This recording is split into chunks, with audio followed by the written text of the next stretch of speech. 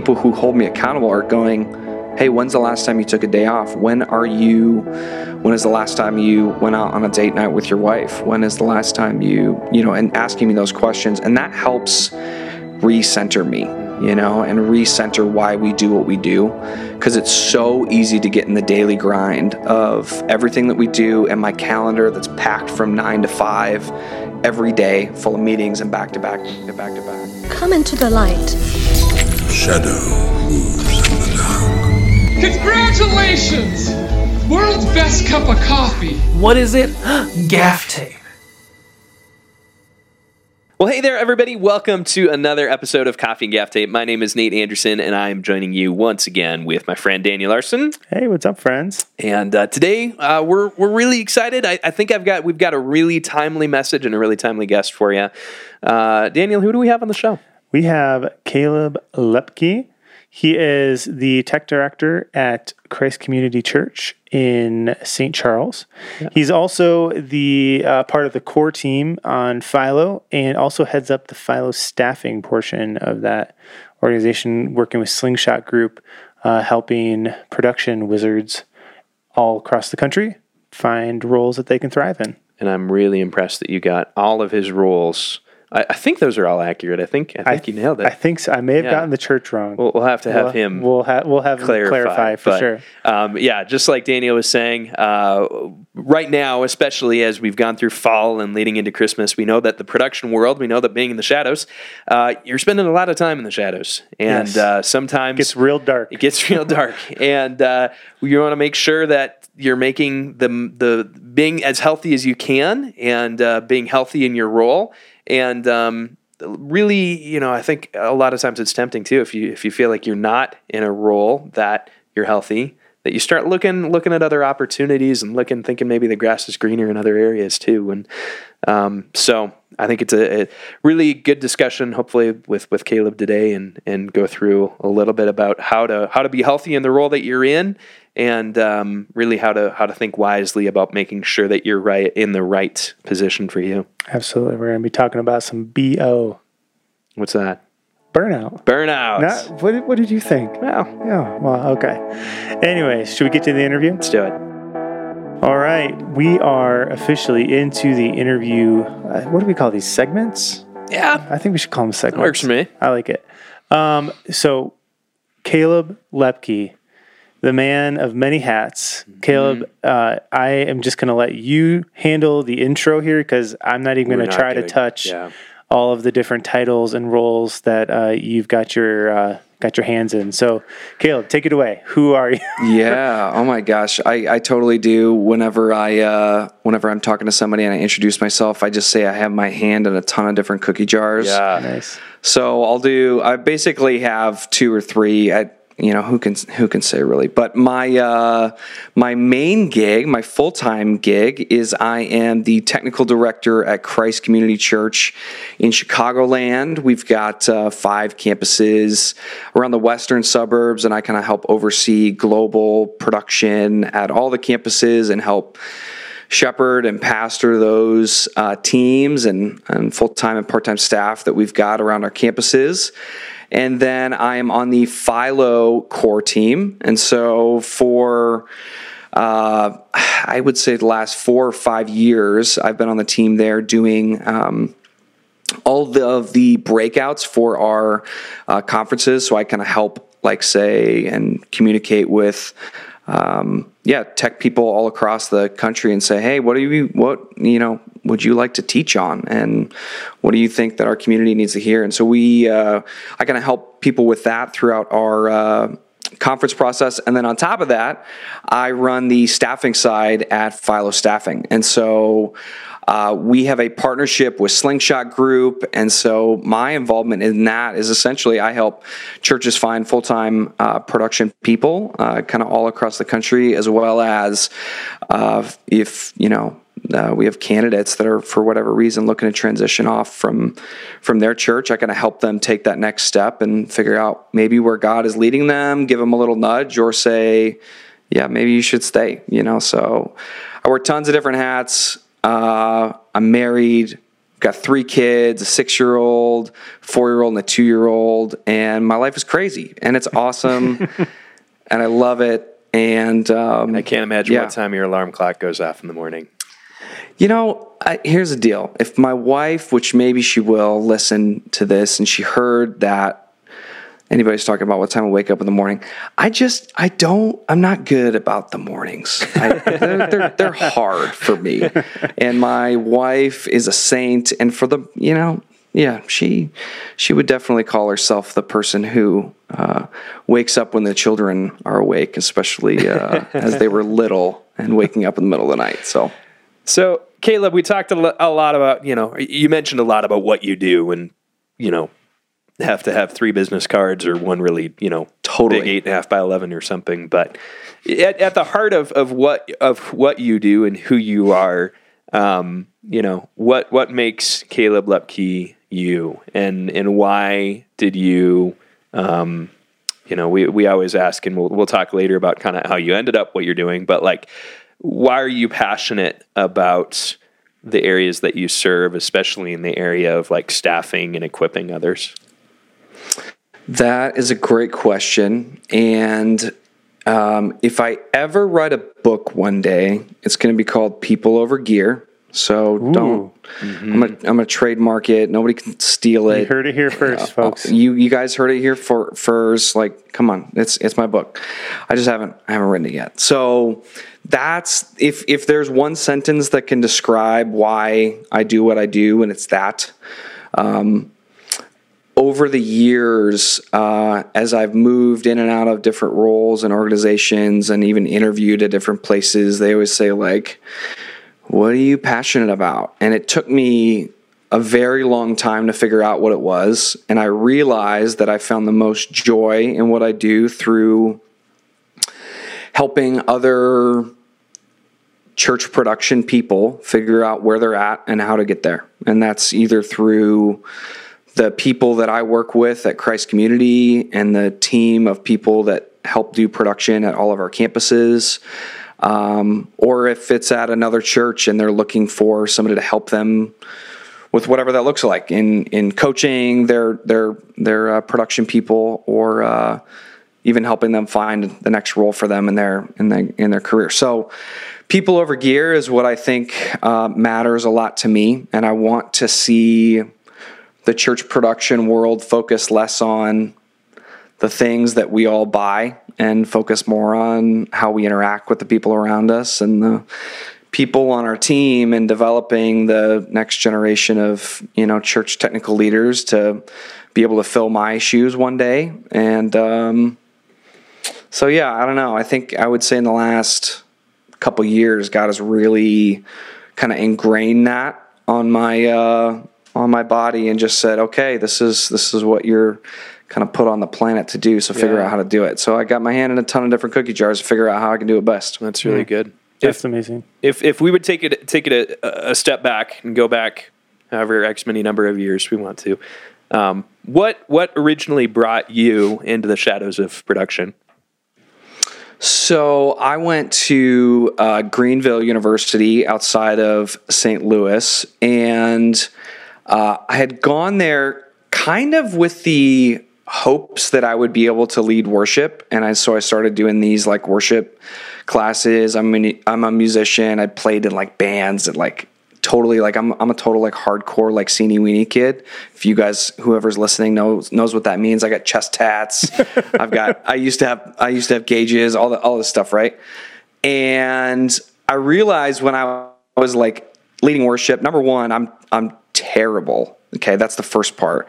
Number two, when I was in the back helping some of the worship people figure out, hey, how to make their stuff sound better, I fell in love with being in the booth. And I had done that through high school, but like it was the dream of, hey, I wanted to be on stage. And I found my new calling in the back of the room at front of house. And I said, I think I like this a lot more because I'm still hanging out with my friends. I'm just a different part of the band now. And so it really started in the audio space of me mixing worship, and fell in love with creating atmosphere for atmospheres for people to be able to engage in worship freely, without distraction. And like, yeah, that's such a cliche thing to say in church production, but like, that's what I cared about. I cared about looking in the back of people's heads when they were worshiping and saying, is there something that I'm doing wrong or could do better to make these people engage in worship more? And so that's where I fell in love with it. And, you know, I realized after, you know, a couple years in college that I could actually get a job doing this. And so I started looking in full-time ministry, and my wife and I ended up landing at a church outside of St. Louis in the suburbs. And we were there for a couple years. And that's really where I got my feet wet of saying, okay, this is what it actually is like to be a TD in a church, because I literally had no clue. Like I was like, oh, I just thought it was going to be mixing. And I'm like, no, I think that's the 1% of, I think, everything that I did while I was on staff there for 2 years. So, wow. Yeah, so that's going back a little bit and kind of why I do what I do. Wow. All right. So that's the Wayback Machine. Talk to us about how you ended up in these, you know, kind of like, we'll call them 3 different roles that you're currently, you know, kind of serving in. Yeah. So when my wife and I got pregnant with our first kid, we were still living down in St. Louis area. My family is from Chicagoland. And so we said, okay, what does it look like to move back up closer to family? We got a kid. We don't know how to do this. I don't know how to be a parent. I still don't know sometimes. Oh, wait, you didn't know how to be a parent like day one? I didn't know how. I thought it would just like show up, but it didn't. And it still hasn't showed up for me. But, so we moved up Chicagoland, and I started on staff at a church called The Chapel, which at some point today we'll talk about The Chapel in relation to Resi, because it's a big one.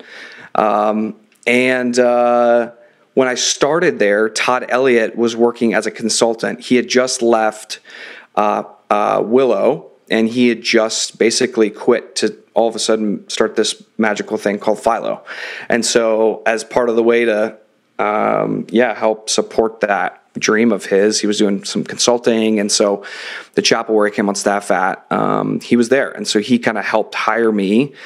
And without knowing, I got this like amazing, essentially one-on-one experience with Todd, to be able to learn from him, to see how he, pastored church production people, like the visions of what he ever had for Philo kind of became ingrained in me quickly as a young TD that really still didn't know much of anything. And so through that and my relationship with Todd, and if you don't know who I'm talking about for Todd, he is the founder of Philo Conference. And so it's been a long time friend, and we're happy to see what he's been doing through church production people all over the country and the world now for the last 5-6 years. So eventually Todd said, hey, do you want to join the core team of Philo to help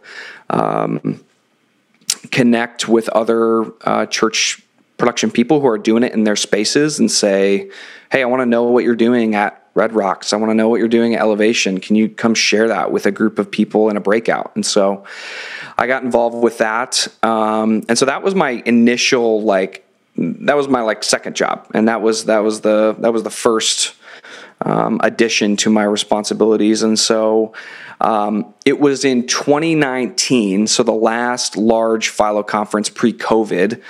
I was sitting in the back of the room, and I was in the final session, and I looked around, and I'm like, okay, there's 1,900 people here in Lakeside Auditorium at Willow. If I got on stage and I asked who's all looking for a job, nobody's going to raise their hand, because the person on their right is their boss, and the person on their left is a volunteer they brought to the conference.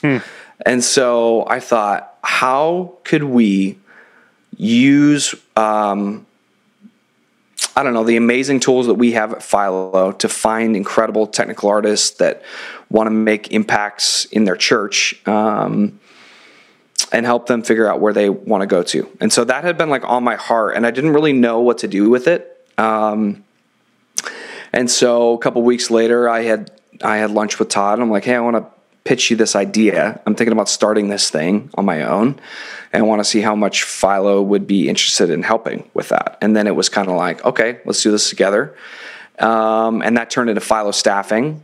And then because we didn't really know what we were doing, we called a friend of ours, Stan Endicott at Slingshot Group, to say, hey, you guys are doing this in the worship space. You're doing this for ministry roles all across the country.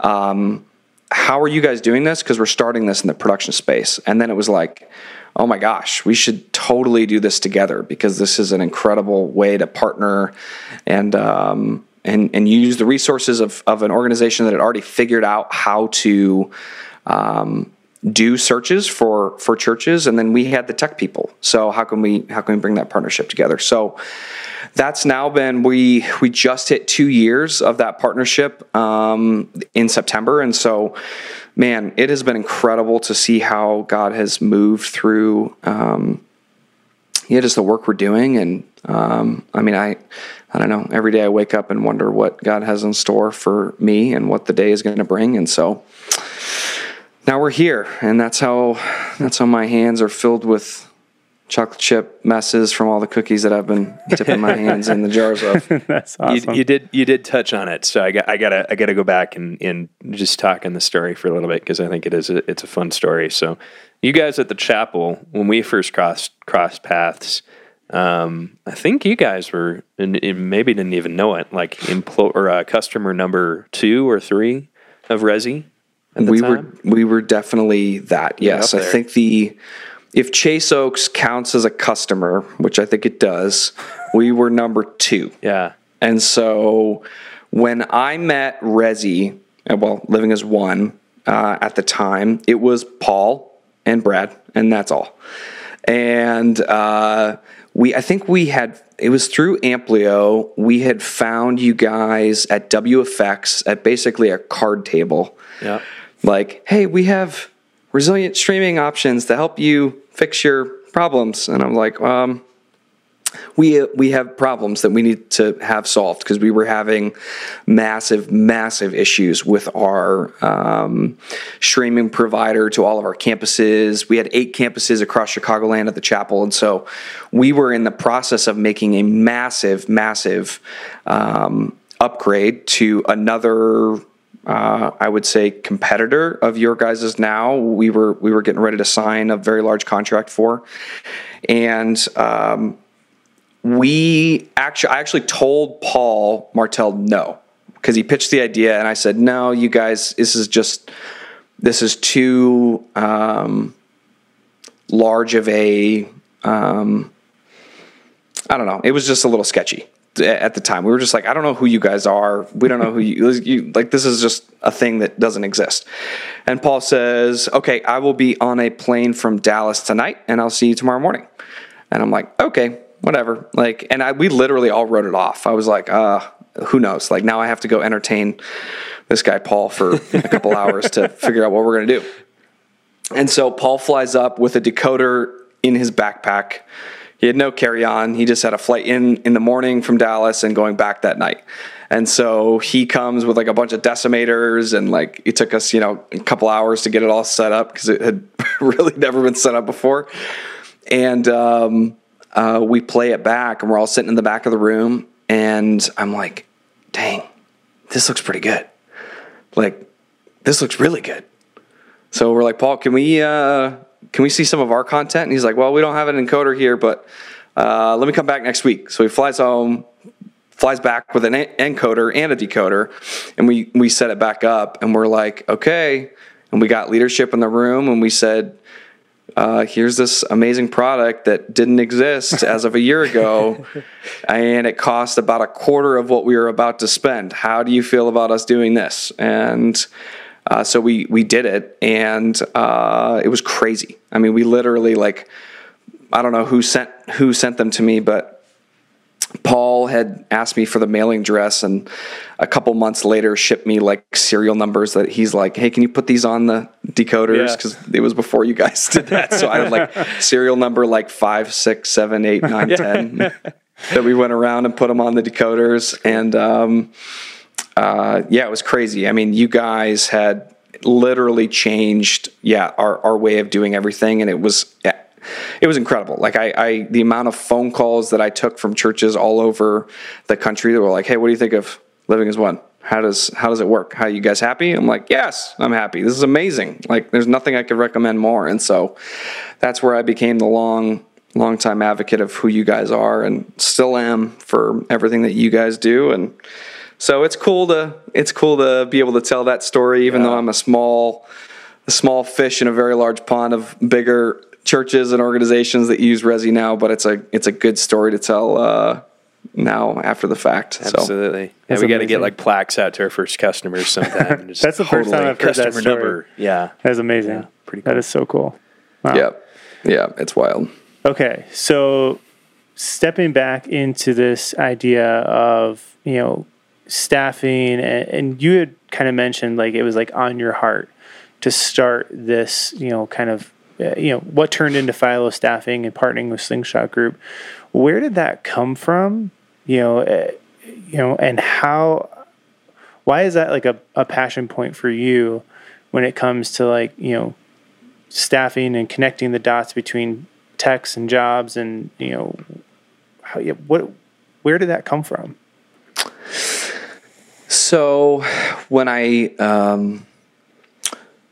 first went on staff at the church that I was on staff at outside of when I left college, I literally had no idea how to find a church that was hiring. Okay, church staffing was like hit or miss at the time. This is 11 years ago or something like that. No, maybe not 11. It was 10 years. There wasn't a lot of church production jobs that people were posting up there. And so what I did is I found some random website. I literally still have it saved in my like favorites tab on my web browser, of every church in the United States that had like over 1,500 people, and it was listed from A to Z. And I went through and I clicked every single web page, and I looked to see if they were hiring, and then if they did, I applied for it. And I got all the way to the M's before I actually got a job. And so the church I was on staff at was called Morning Star Church out in O'Fallon, Missouri. And so as we were trying to figure out, and as it was kind of on my heart, I'm like, church production people don't know where to go. There's no good resources. Facebook sucks. Facebook groups are terrible. Everybody doesn't help each other. And the only real way for people to get good jobs is to know somebody. And if you don't know somebody, you're screwed. And so I knew a bunch of people, and I knew other churches that were looking.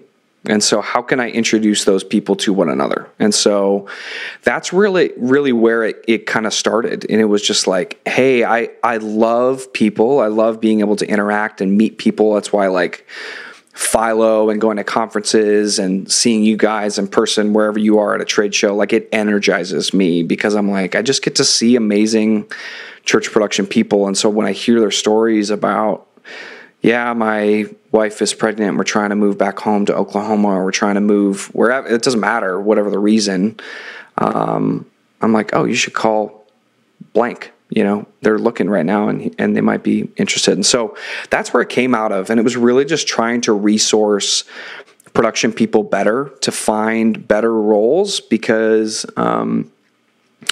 being in the role that I'm in now, I know that every day is not easy in ministry. Ministry is really, really hard, and it sucks like many days of the week.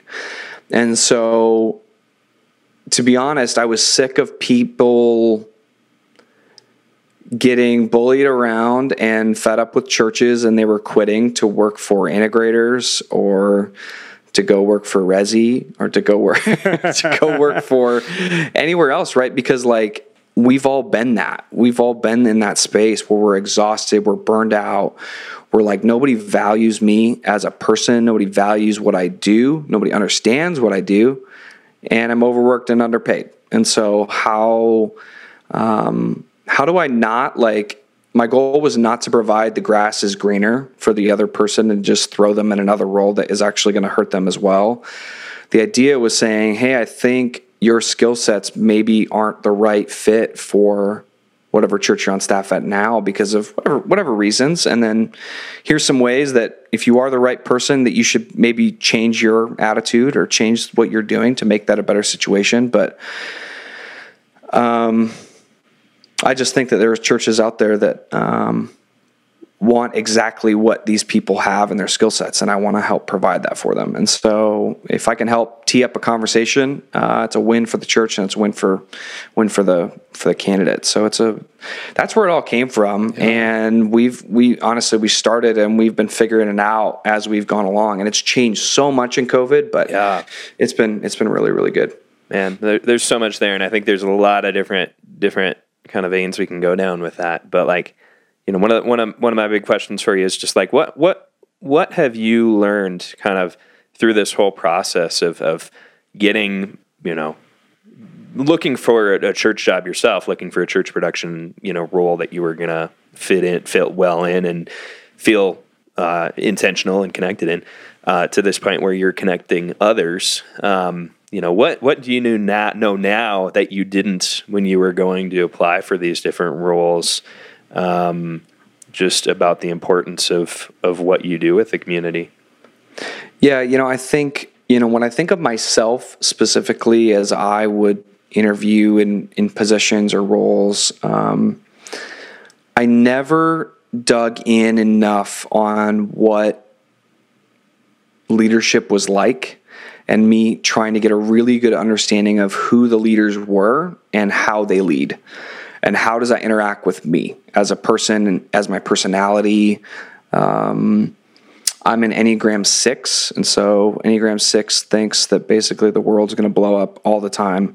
And like, you know, during COVID, I had more toilet paper than any other person on the planet. I straight up, guys, I opened a case of toilet paper today that I bought in like March of last year. Like I have that much. It's crazy.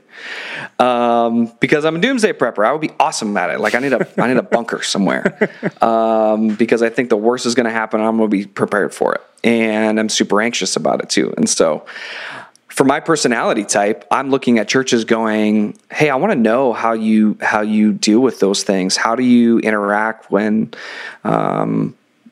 somebody says something in a room that may frustrate me or whatever. Like I don't know. I didn't ask enough questions about leadership. I didn't ask enough questions about where churches were going.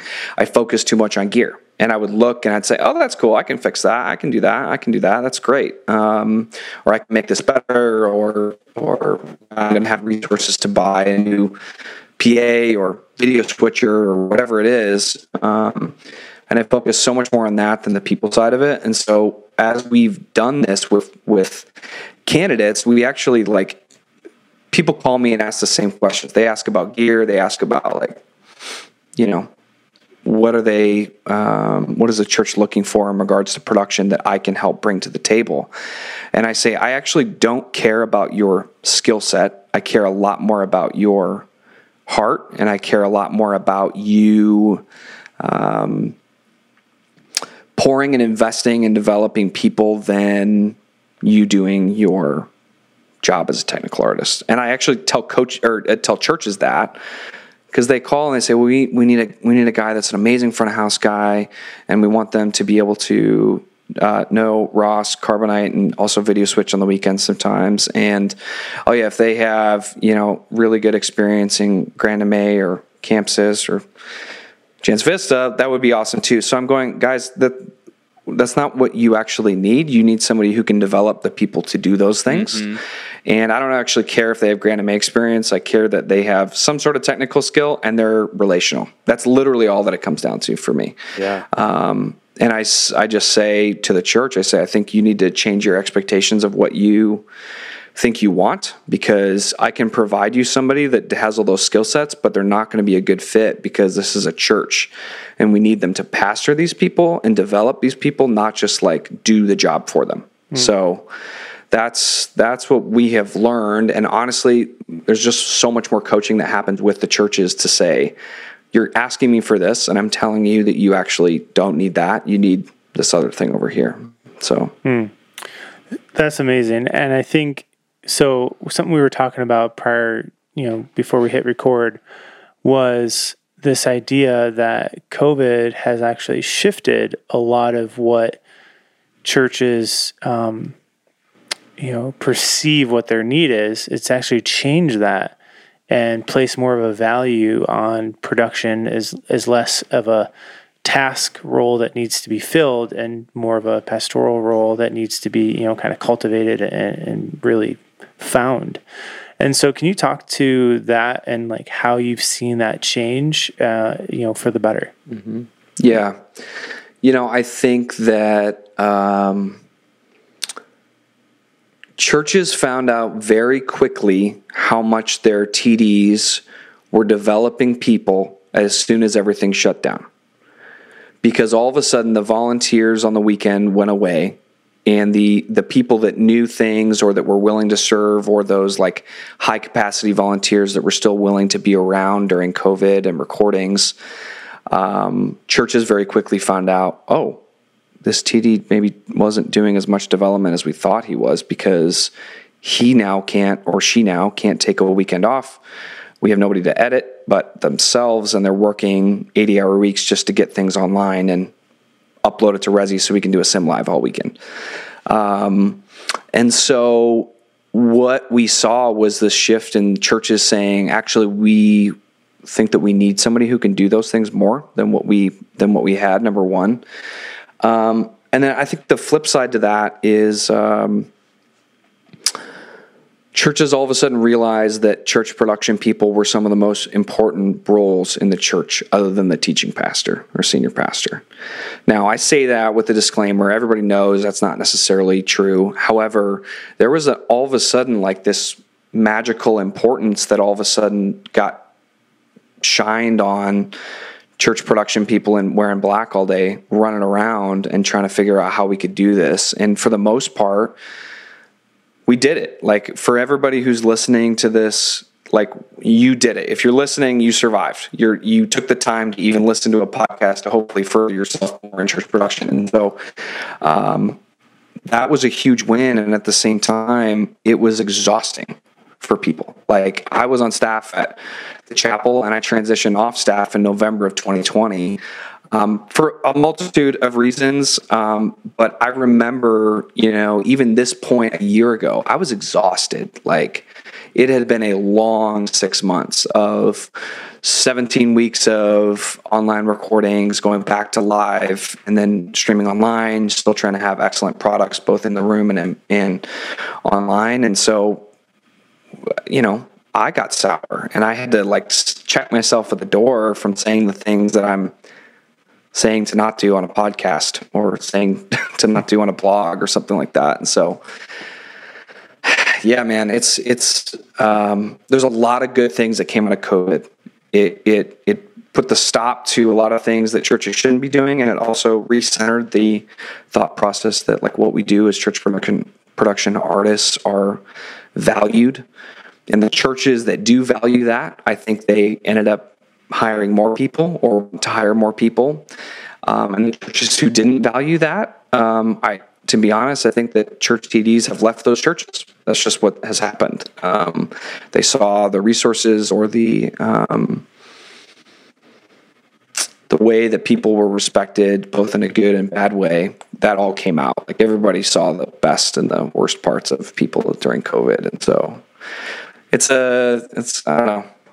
It's a pendulum, and it's really, really hard to navigate. But it's been crazy for everybody.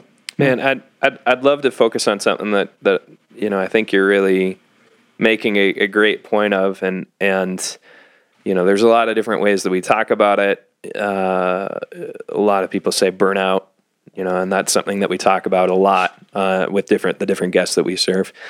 But even just extending from that, I think you can have burnout, but not really know that you're having burnout. And I think, you can kind of get to this point where you do turn a little bit sour towards people or the purpose of what you're doing.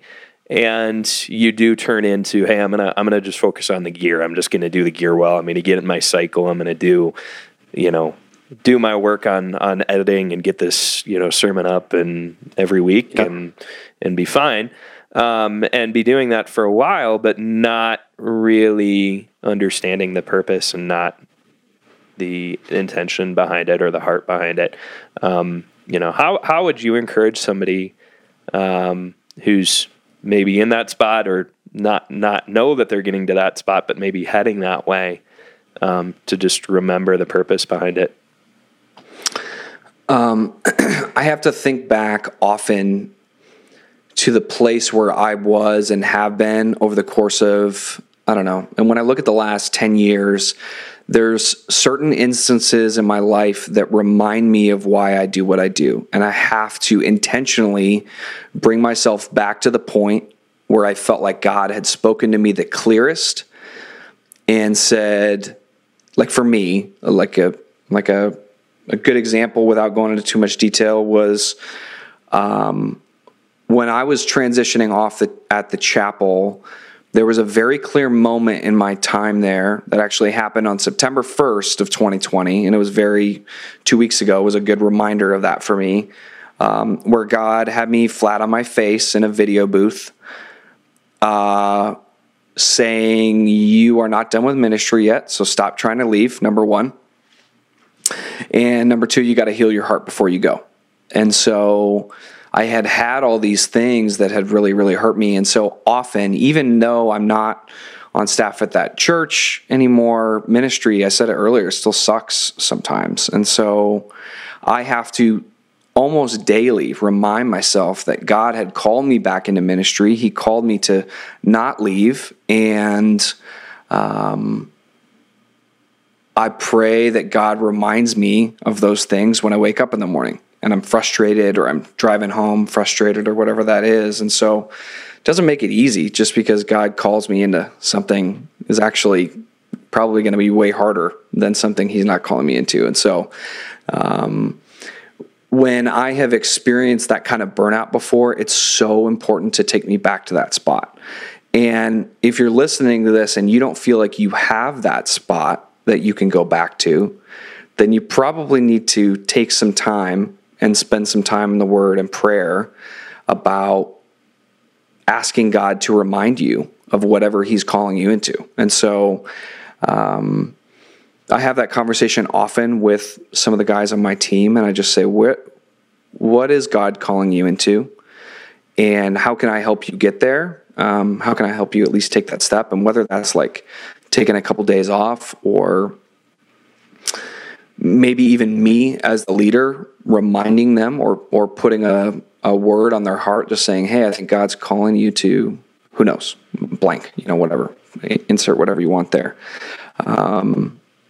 So yeah, I mean, burnout for me, like this week, like I've been running crazy for the last 6 weeks. It's just been bananas. So today is like, I'm off all this week. It's my first day. Not kind of doing my normal rhythm. I get to see my kids a little bit more because I've been gone a lot. And so, then Rezi calls you up and says, hey, can you sit on a podcast for... Yes. Yeah. And I'm doing work, but it's a different kind of rhythm. Yeah. And so that's where the huge win is for me. And, I woke up today and I'm even as I was preparing for this podcast, I was going back into some notes of other things that I had written down on other podcasts that I've been a part of the last year or so. And just being reminded of just like, oh yeah, this is why I do what I do, even now and today, just on this call, with us. So yeah, it's cool to do that. But yeah, people who are experiencing that burnout, number one, you're not alone. Number two, you got to go back to that place where you felt like God had spoken to you and called you into the season that you're at now. Yeah. Remind yourself of that, because it's so easy to forget it. It's so easy to forget. And I'll say one more thing on that. Like, when that day happened at the chapel where I felt like God had spoken to me so clearly, I remember calling my wife on the way home and explaining what had happened, and I wrote it down in a journal. And I told her, I said, I'm going to forget the way that I feel right now, and I need you to remind me of where I'm at right now and how close I felt to God and how close I felt to what he was speaking to me. And I'm going to forget. And I'm telling you what, in the last year, there has been many times that I have forgotten that voice and what it sounds like. And my wife, Cassie, has had to remind me, no, do you remember that conversation? Do you remember when you got that phone call? Do you remember when you did this? You have to put yourself back in that spot because you're going to forget it. Yeah. So even the simple things, like I know for me personally, it was like, I used to video director. I was a technical director at a church. And so I realized one week that there was a back door that led like basically right to the video production room. And there were days that I could come in at 6, go into that room, leave at noon, maybe talk to 3 people the entire day and not see anybody in the rest of the church and like walk out the back door again. And it was like I made it a habit for myself. Even the simple act of like before the service began, 15 minutes before, I would be like, all right, things are set. We've got the slides up, doors are open. And I would just make it a habit to like walk through the back of the auditorium and just like, you know what, this is why we're doing it. It's not just because we're switching video sources on a screen. Like there's, a few thousand people here who are a part of this. And so, I think that's been something that's been really important. One thing I want to touch on quick is, and Nate, you had mentioned it, Caleb, you had mentioned it as well. There's this way that burnout sneaks up on you in a way. And a lot of times it's not as obvious. It does, yeah. As a major failure or, a missed, assignment or something like that. Mm-hmm. It's not as obvious as that. What are some telltale signs that maybe our listeners could take inventory on right now and be like, hey, you know what, maybe I need to take some time to remember, how I was called into this and why I was called into this. What are some signs that we can look for when it comes to burnout that maybe aren't so obvious? Yeah. I can only really speak to myself and what I do. And one of the things that I notice in myself when I start becoming very frustrated when I see an email from somebody that might be a request, it might be a comment, it might be, hey, we need to change something, and I get frustrated about it. Like I did that this past week. I saw an email and I was so annoyed, and I was just like, nope, I have to stop right now, because if I go down this rabbit trail that my personality so desperately wants to go down, I'm going to become even more frustrated and just like pessimistic about everything that we do. And so for me, it's pessimism. It's being easily annoyed and frustrated. And so my wife can attest to that as well. Like there is burnout that happens that she'll notice in my house with my kids, with whatever. And she'll go, I think you need to go do something outside of the house right now or outside of work, because you're not responding the way you should to the kids. You're not responding to me the way you should. For me, like personally, anybody who's listening that's going through some of those things, I am a massive fan of counseling. I go to counseling every 2 weeks, and it has been life-changing. Not because I'm totally crazy, even though I probably am. It's because I just have somebody who I can just say the things that I'm not allowed to say out loud to be honest. I say things to my counselor that I can't express to many people, and it helps me say, is that a thought that I should actually be having, or what am I actually frustrated about, or whatever? And so in ministry, like I have an amazing Christian counselor that I've been going to that has been in ministry before, and it's a huge way for me to understand what are the areas in my life that I either need to stop or say no to, because I love saying yes to things. I'm on a podcast on a day that I should be off. Man, if we didn't already feel horrible about ourselves. I know, right? No. Oh my gosh.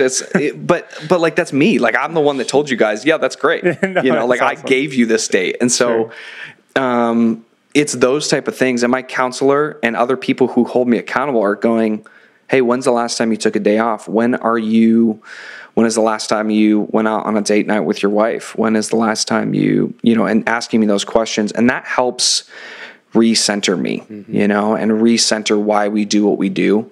Because it's so easy to get in the daily grind of everything that we do, and my calendar that's packed from 9 to 5 every day, full of meetings and back to back to back to back. And so yesterday was a perfect example of that. We had a brand new campus launch yesterday morning, and it was our big vision weekend for the ministry year.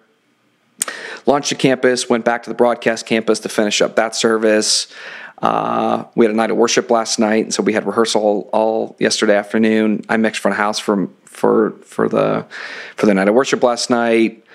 Had to prep the outdoor LED wall that we have outside before I left, and I got home about 10 o'clock. And I'm like, I'm tired. Like, I'm exhausted, And so there's a lot of telltale signs of burnout. But for me, it's like when I start to get annoyed about things that I shouldn't necessarily be annoyed about. Yeah. That's saying there's something else going on that I need to figure out and check at the door because that's not okay. If you're speaking to either, of course, I think we talk about burnout, and I think burnout can happen at your own cause of you pushing yourself too hard, you not enabling people, leading up people. I mean, I think that at least for me, I know is a common failure point where it's like, man, it's always easier just to be able to do something myself than to train somebody to do it, than to spend 15 minutes recruiting a volunteer. So I think there's a lot that we can do ourselves, and maybe you can, touch on some of that too, on some practical things. But like in an environment where, churches drive people hard, just like you're saying. I mean, you could have events going to 10 o'clock, every night for multiple nights in a week. And how do you encourage either the leaders of a church like that or somebody who's in a church like that to be able to, set those boundaries? Yeah. If you think Henry, Cloud and Townsend. Yeah. But like, setting those boundaries, how do you establish those healthy boundaries, either for you as an individual that's in that situation or for leadership over people that might need to be setting those? Yeah, it's hard. It's hard in every way. And I struggle with this specifically. So like, this is a good example. My LD that I have on staff was working on a set change. There was a ton of stuff to prep for this past weekend, not a worship programming, just all of the things that he had to do in the last couple of weeks. And so, I asked him, I said, what do you need to do your job well? And he's like, I need you to get me out of these couple of standing meetings that are happening in the next couple of weeks. And I need you to basically deal with a campus launch. And if you desperately need me, call me. But like, if I cannot be there, that would be super helpful. So I'm like, yes, you got it. And I found myself a couple times calling him, and he ended up spending a day out there with us at our Huntley campus pre-launch to get some stuff patched for lighting. And I was like, crap, I totally did the opposite of what I told you I was going to do. And I told you that I was going to give you space and margin to do your job. And now because of my ask for you now had to come in and basically have to work an extra day this week to catch up on the stuff that I had you, that you were supposed to do because I asked you to do something else. And so I find this, both as the leader and the person that needs those things, for me to even acknowledge to him to say, hey, I know that I said that I wasn't going to do this, but I'm totally going to ask you to do this. It at least acknowledges to him that says, hey, Caleb at least remembered that he said that he was going to pull me out of this thing, and now he has to ask me to come back. And then there's follow-up of saying, hey, make sure that you take the week. And so he's taking the week off, and I made sure that he's out of everything, turns off his phone, his email's gone, nobody's going to call him. Not every organization has the ability to just send their guy away and be totally fine. And so I totally get that dynamic. For anybody that's listening, being like, well, my boss wouldn't let me have the week off for free and not take PTO because, I worked really hard in the last couple weeks. I'm like, okay, that's fair. That's totally fair. That doesn't happen in every organization. But let your leader know what you need to do your job effectively and not die. I mean, honestly, I've had that conversation many, many times with leaders, and it was for the first time that people had said that in my organization. So when I started in November at Christ Community, we were doing stuff, and I was just like, here's the deal. I'm more than happy to do all of these things, but if you have me do all of these things at the same time for the next year, I won't be here again in year 2 because I won't make it. So they're like, oh my gosh, nobody's ever said that before. They always just got bitter and angry and mean. I was like, yeah, I don't want to do that, so I'm going to tell you what I need. And I just said, how can we delegate some of these things to other teams, to other ministries that can take care of these things? Can we push some of these events on the events team to manage versus our team? And it doesn't always work like that, right? Like we still have to do stuff that's hard and annoying and goes out of our schedule. But telling your leader what you need is tremendous. And so if you can do that and you feel comfortable asking your leader, tell them what you need to do your job well. And then if you are a leader over whether it's volunteers or staff that's leading in this space, you have to ask them what they need. What do you need to not burn out? What do you need to feel like you're getting some rest? And then honor that and work as hard as you possibly can to actually honor those things. And when you can't honor them, or when you have to go back on what you said, apologize and acknowledge the fact of what you're doing. And it just shows that, okay, I understand a little bit more why Caleb's asking me to come in because we had this emergency at a campus and that makes more sense versus you get the call or the text. We've all gotten it from our bosses. It was like, hey, I really need you. And you're like, it's my day off. They're like, I don't care. I really need you. And that just like, it breeds frustration and anger. And like those things like sit with you for a long time if you don't have the right attitude about it. So that's a couple things that I try to do and would encourage other people to do as well. That's great. That's amazing. All right, Caleb, we are getting close to the end of our time together, but we always like to kind of like give you the floor in a way. What's the last 10%? What are the things that we haven't asked you or maybe you were hoping to talk about today with us? Yeah, there's a lot. I think my huge heart is for people to not get burned out in ministry. And I tell guys on my team, I say, like, we have a really, really young staff, and I say, I would love to see you make it to 30 in ministry. I want to see you make it to 30. And that's really, really hard when we work with a lot of great integrators and vendors that all would love to pick up every single one of my people that work for me because they're great employees. And so that's hard. And try to make it to whatever that goal is for you in ministry. Like set a goal. I have that conversation with people all the time, and candidates who call, whether they're looking for the next job or calling to just vent and talk about what's going on in their life. And so we have Philo Staffing and our partnership with Slingshot. Like we care a lot about that, and we care about the next steps for people. And so whatever that is, if there's something going on in your life, if you just want to vent, like you should call me or email me, because I would love to just like hear from you, because I don't want to see people just quit ministry because it's hard, because it's going to be hard wherever you go, and the grass is not always greener. It's actually got more problems, but you just don't know about them. And you got to find them out on your own. And that's what's so challenging. And so if you feel like God is pushing you on to the next thing, and you feel like you're willing to step into ministry with a different set of open hands that over the years have been maybe a little bit more closed and a little bit more tight-fisted, call us, because we would love to help you get to that next spot, because ministry is hard, and I want to see people be able to thrive in an environment where churches value the skills that they bring to the table.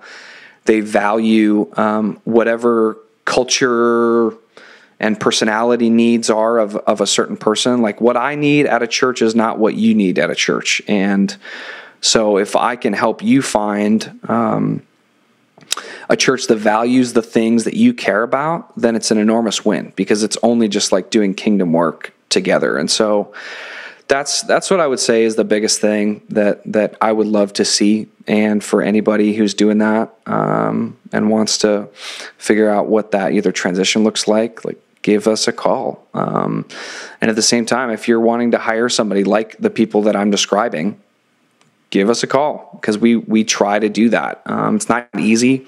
It's not fun. It's really hard. It takes a long time to find the right person.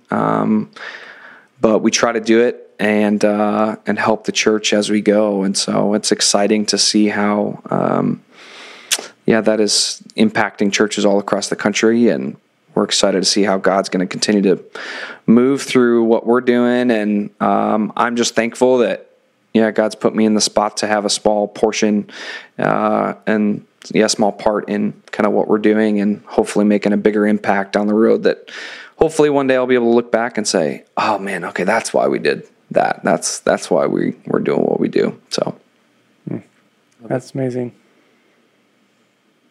Cool. Thanks so much, Caleb. Really appreciate your time, man. And it's really cool to hear your heart for people being in the right spot, and being content in what they do and having a healthy environment in what they do. While at the same time also saying that, there is a time when you are feel called to the next thing, or there is a time where maybe you do need to get out of an unhealthy situation. And in those times, you just need to be open and be willing to talk to people and figure out where a healthy place is going to be for you. Yeah, that's right. Well, I appreciate you guys having me.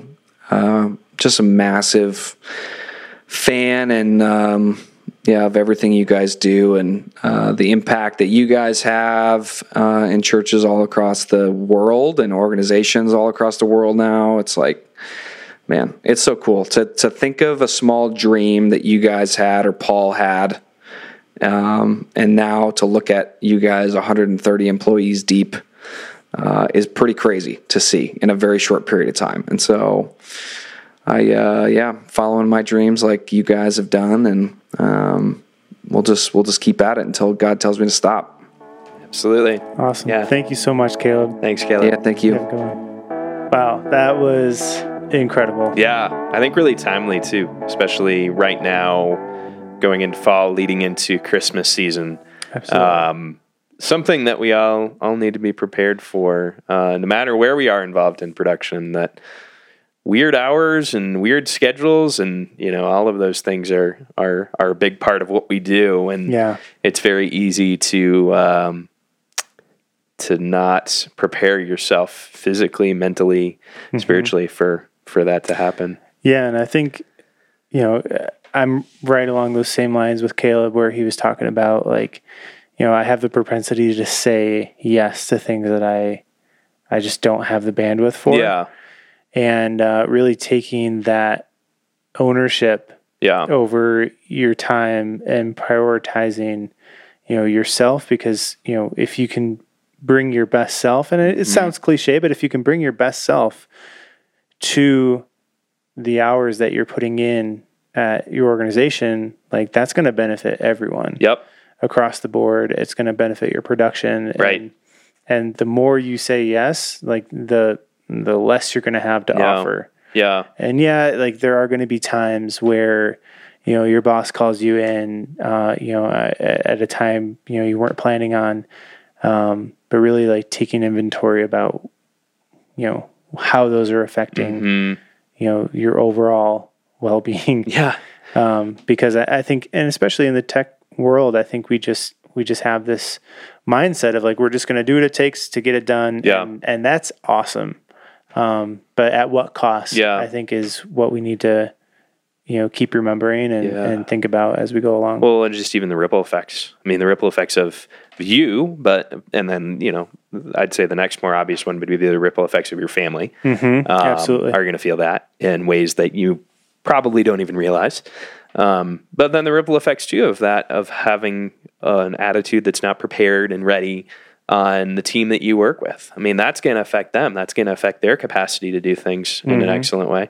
Yeah. And then it's ultimately everything that we do when we're a part of production, everything that we do affects in the end the experience of the people that we're creating this environment for. Yeah, absolutely. And if something that you do is going to affect that person and how they're going to be able to receive your message, that's a big deal. Yeah. And I think too, like, for those of us that are, serving under someone that is a leader, boss, or whatever, that is asking for a lot. I think something Caleb said that really stood out to me that also seemed really hard to do is like speaking up for yourself and saying, hey, like this, I can do this, but here's going to be the effect, the cause and effect of that. Yeah. And so, kind of developing that voice, and having that kind of courage to approach a leader and saying, hey, like I can do this, but what else has to change in order for me to do that? Yeah.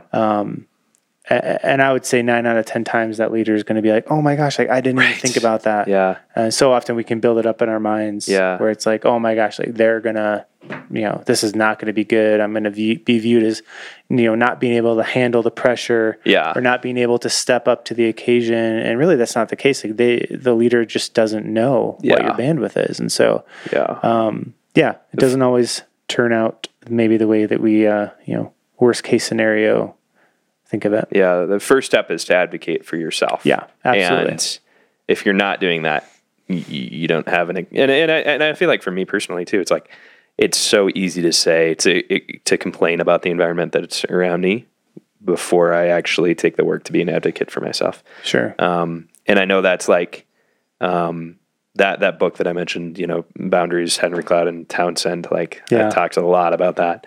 But if you're in an environment too where you are being an advocate for yourself, but that's not being received, like that's when you do need to start having those tougher conversations. Yeah, absolutely. And that'll reveal a lot about the situation you're in and whether or not it's, it's on you not setting proper boundaries or it's on leadership not respecting the boundaries that you're requesting. So absolutely.